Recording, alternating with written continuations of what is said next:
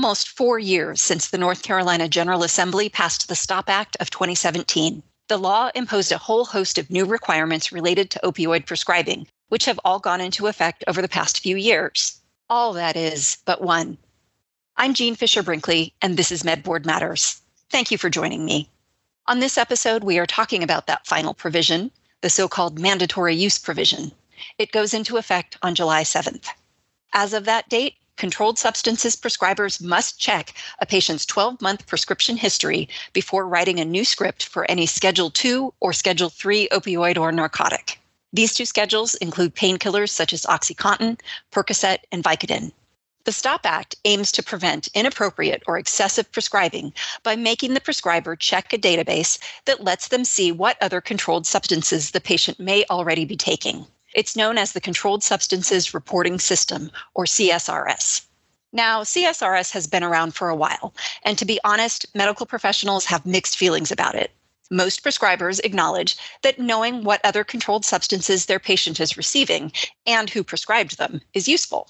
But many CSRS users find the system too cumbersome and say it simply slows them down too much. Complaints of this sort are frankly why it has taken 4 years for the mandatory use provision to go into effect. It was written right into the STOP Act that mandatory use of CSRS could not be required until the State Department of Health and Human Services made system upgrades. And that's just what NCDHHS has been working on for the past few years. You'll hear about some of the improvements a little later in the episode. But first, a little CSRS 101 for those of you who may need a refresher.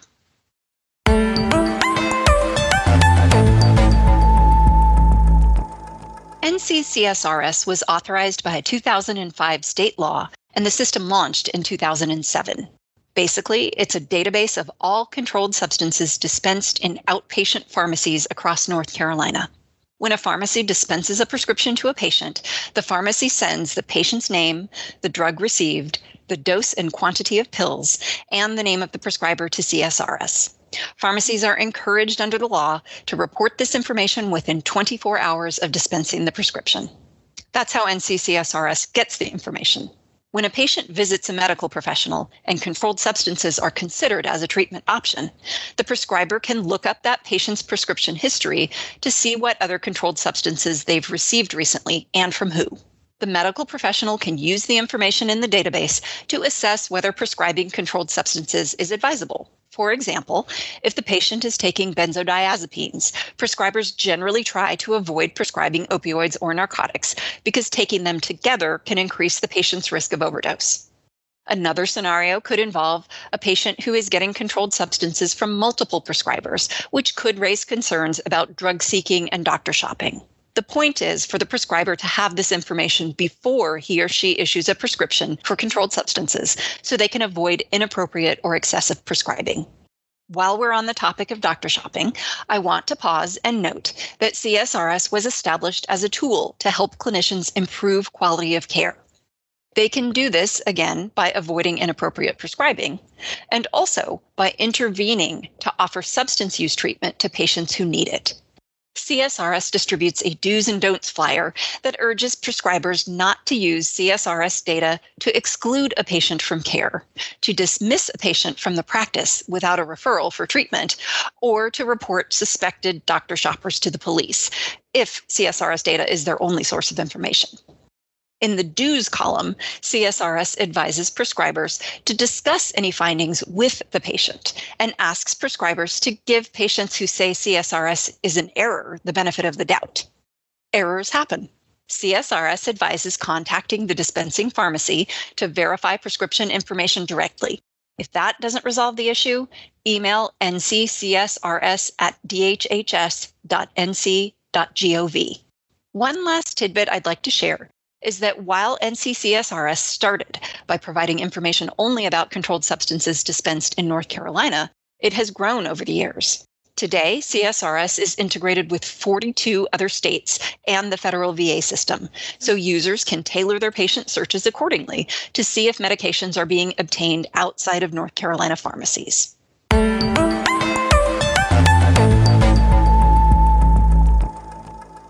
I recently had the opportunity to speak with Stephanie Johnson with the North Carolina Controlled Substances Reporting System. Stephanie is manager of the PDMP utilization project for CSRS. Basically, she's in charge of making sure pharmacies and prescribers know how to use the system correctly. I learned a lot about the system upgrades and how they make CSRS faster and easier to use, and I hope you will too. One note, Stephanie mentioned several resources, including email addresses and websites.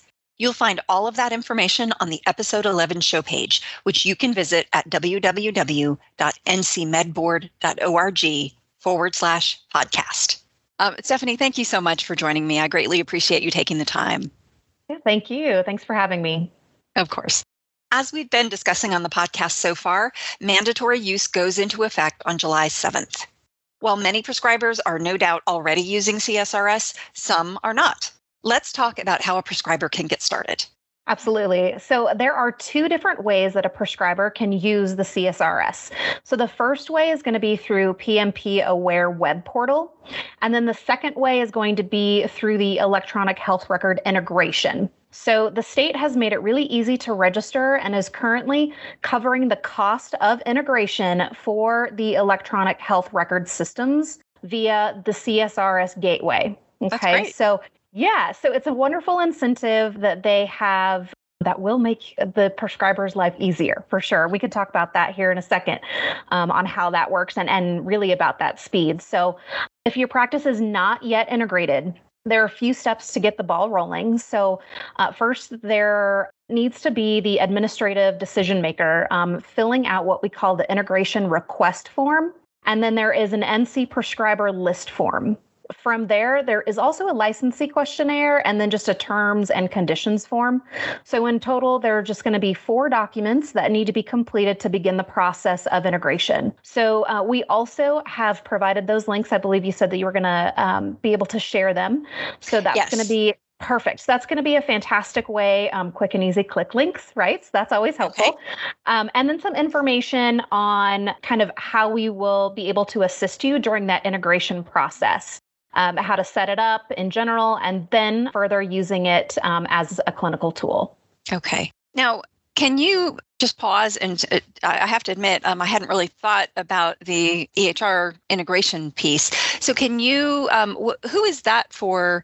As I think about this issue, I think mostly about an individual prescriber registering for access and then using the system. So are there different pathways for people to use? Great question. Yes. Okay. Yes. So you can log in individually through the PMP Aware web portal and then perform those searches. You can absolutely do that. It is more cumbersome and it does take a longer amount of time.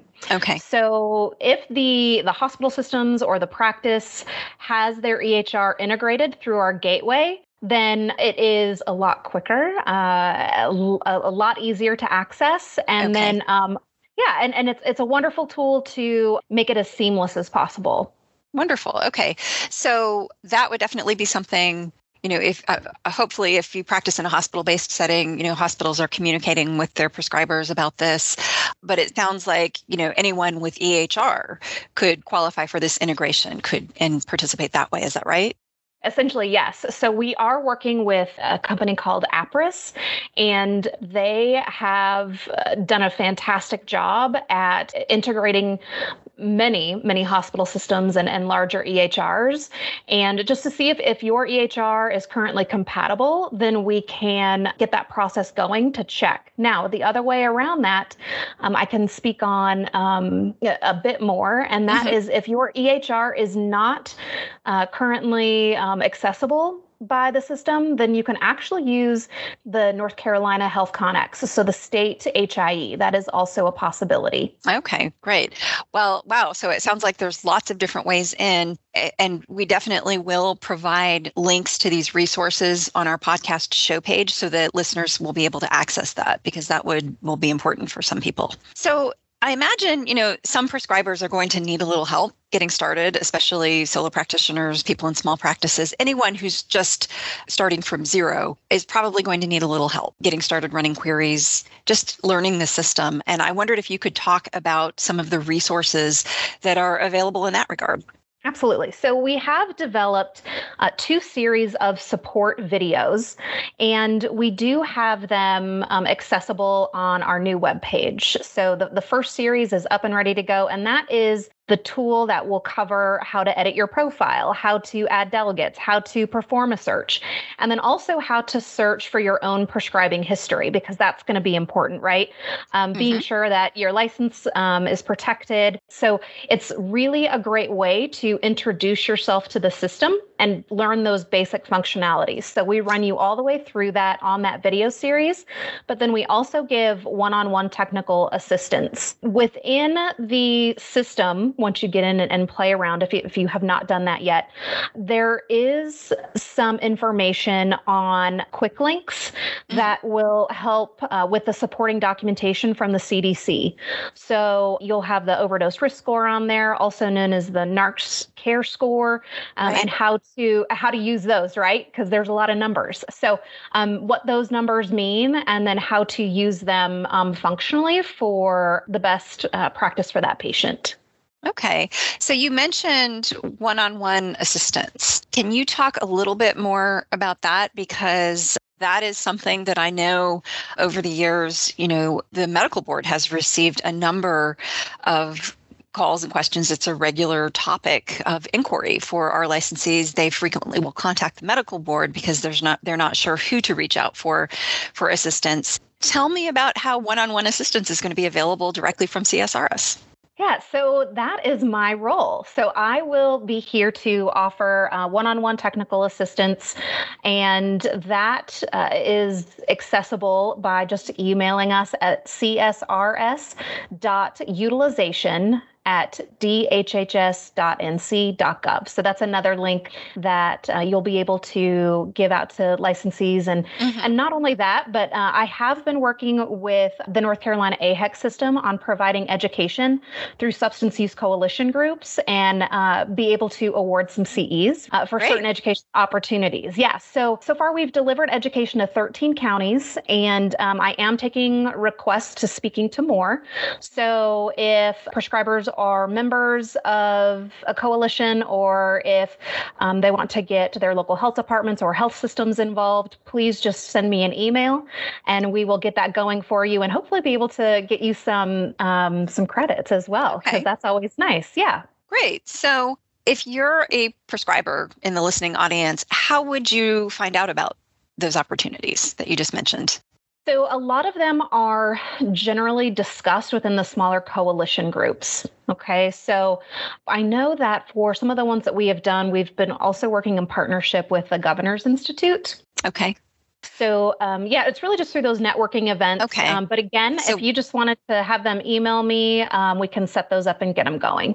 Okay, great. But also people should probably just be keeping their ear to the ground and listening for opportunities in their communities and in their networks. Absolutely. And we are looking at other ways that we can push out that information. Okay. Now, can you give some examples of the types of challenges or problems that might warrant someone contacting you and asking for one-on-one technical assistance? I don't know actually how many controlled substance prescribers we have, but I know that the North Carolina Medical Board licenses more than 50,000 physicians and PAs. You're one person. I imagine you don't want everybody emailing you. So could you give a little guidance about the types of issues that are sort of most appropriate for one-on-one assistance? So the majority of the questions for technical assistance that I have received thus far really just involves the system. So having errors come up when they're trying to navigate through the CSRS, things like that, we're definitely here to help on that. Okay. Yeah, and it's something too where, more recently we've had some requests on integration and really how it is important throughout all of the ways that we can reach the systems. So it's interesting because as of our last count, the PDMP is integrated with actually 42 other states, as well as the VA and other federal health systems. And that can bring in some differences, right? So we have had some questions about those type of searches.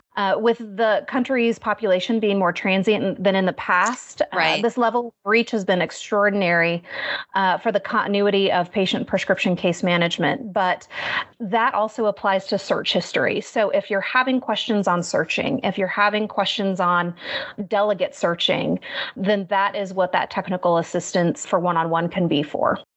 Stephanie, you mentioned early on the difference between a practice that's integrated and a practice that's not integrated. I wonder if you could talk a little bit more about that, just so that our listeners understand what group they're in and what the implications are. Yeah, I can definitely do that. And I think what is most important to take away from this question is that being integrated into the system has its advantages. So first and foremost, the biggest advantage of being integrated in with the system through the gateway is that the latest study for patient search time for those that are integrated is only 3 seconds versus a non-integrated search time that would take around 4 minutes. So Wow. yes, that's a huge difference. And that plays a part into delegates, right? So 4 minutes is a long time, especially, if you're in a tight time frame for that one-on-one with the patient. So the other good thing about being integrated into the system is that you don't need delegates to perform the searches for you. So not only is it faster, but you don't need to have someone else perform the search via the web portal and then be able to attach it to a note. So it just saves even more time, not only for the prescriber, but then for the office as a whole, so that you can focus more on direct patient care. So again, integrating into the CSRS search with your electronic health record system completely eliminates the need for delegates to search on your behalf. So integrating automatically requests the search and delivers the link to the report straight into the patient's record. Wow, that's great. Now, I feel compelled, though, to sort of pause and talk about delegates because, as I mentioned, the medical board, this is a requirement that has been known to our licensees for going on 4 years now since the STOP Act was passed.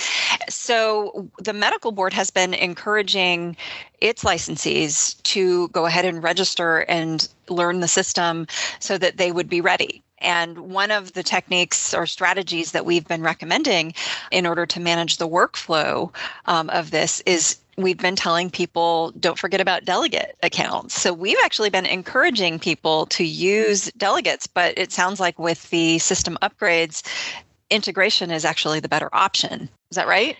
Yeah, that's a great point. So Let me talk a little bit about the history of delegates and where they still would be important. Okay. So the CSRS began allowing delegate accounts in 2014, where an already approved user could delegate the task of running queries to someone else in the office, right? So that's typically going to be the RNs, medical assistants, things of that nature.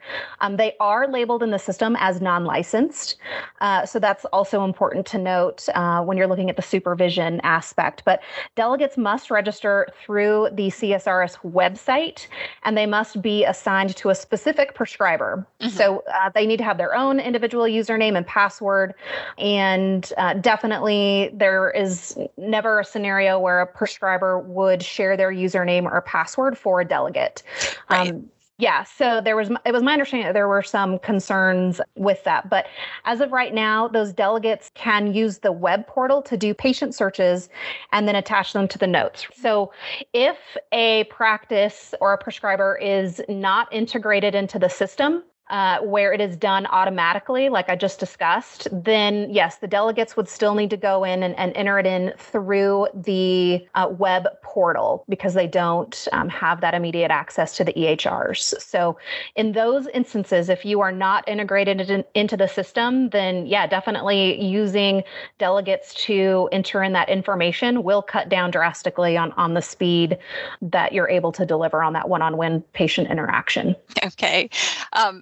You almost need a decision tree, to sort of be like, is this your situation? If this, then that.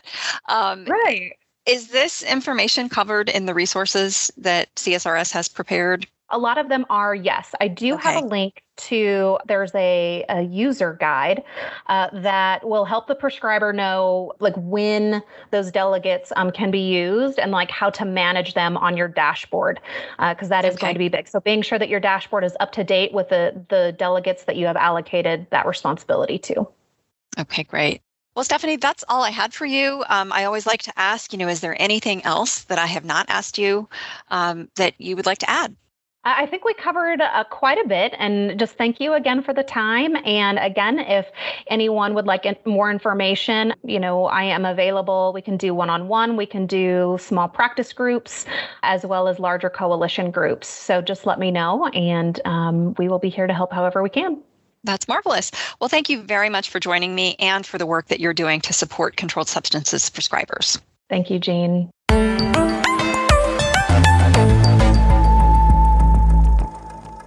Again, you can find links to the resources Stephanie just mentioned on the podcast show page by visiting www.ncmedboard.org/podcast.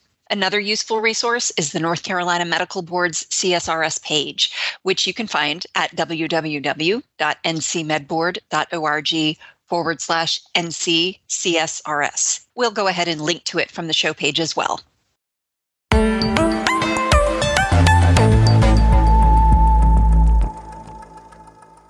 That brings us to the end of this episode of MedBoard Matters. I hope you found the information helpful. If you did, consider telling your friends and colleagues about our podcast or share this episode with them. And remember, your comments, questions, and suggestions are always welcome. If you are a controlled substances prescriber, we would especially love to hear from you. Where are you with efforts to integrate mandatory use into your patient care? What have been the biggest challenges? If it's working well for you, what tips and tricks can you share with your colleagues? Let me know. Email me at podcast@ncmedboard.org. This is Jean Fisher Brinkley. I hope you will join me again.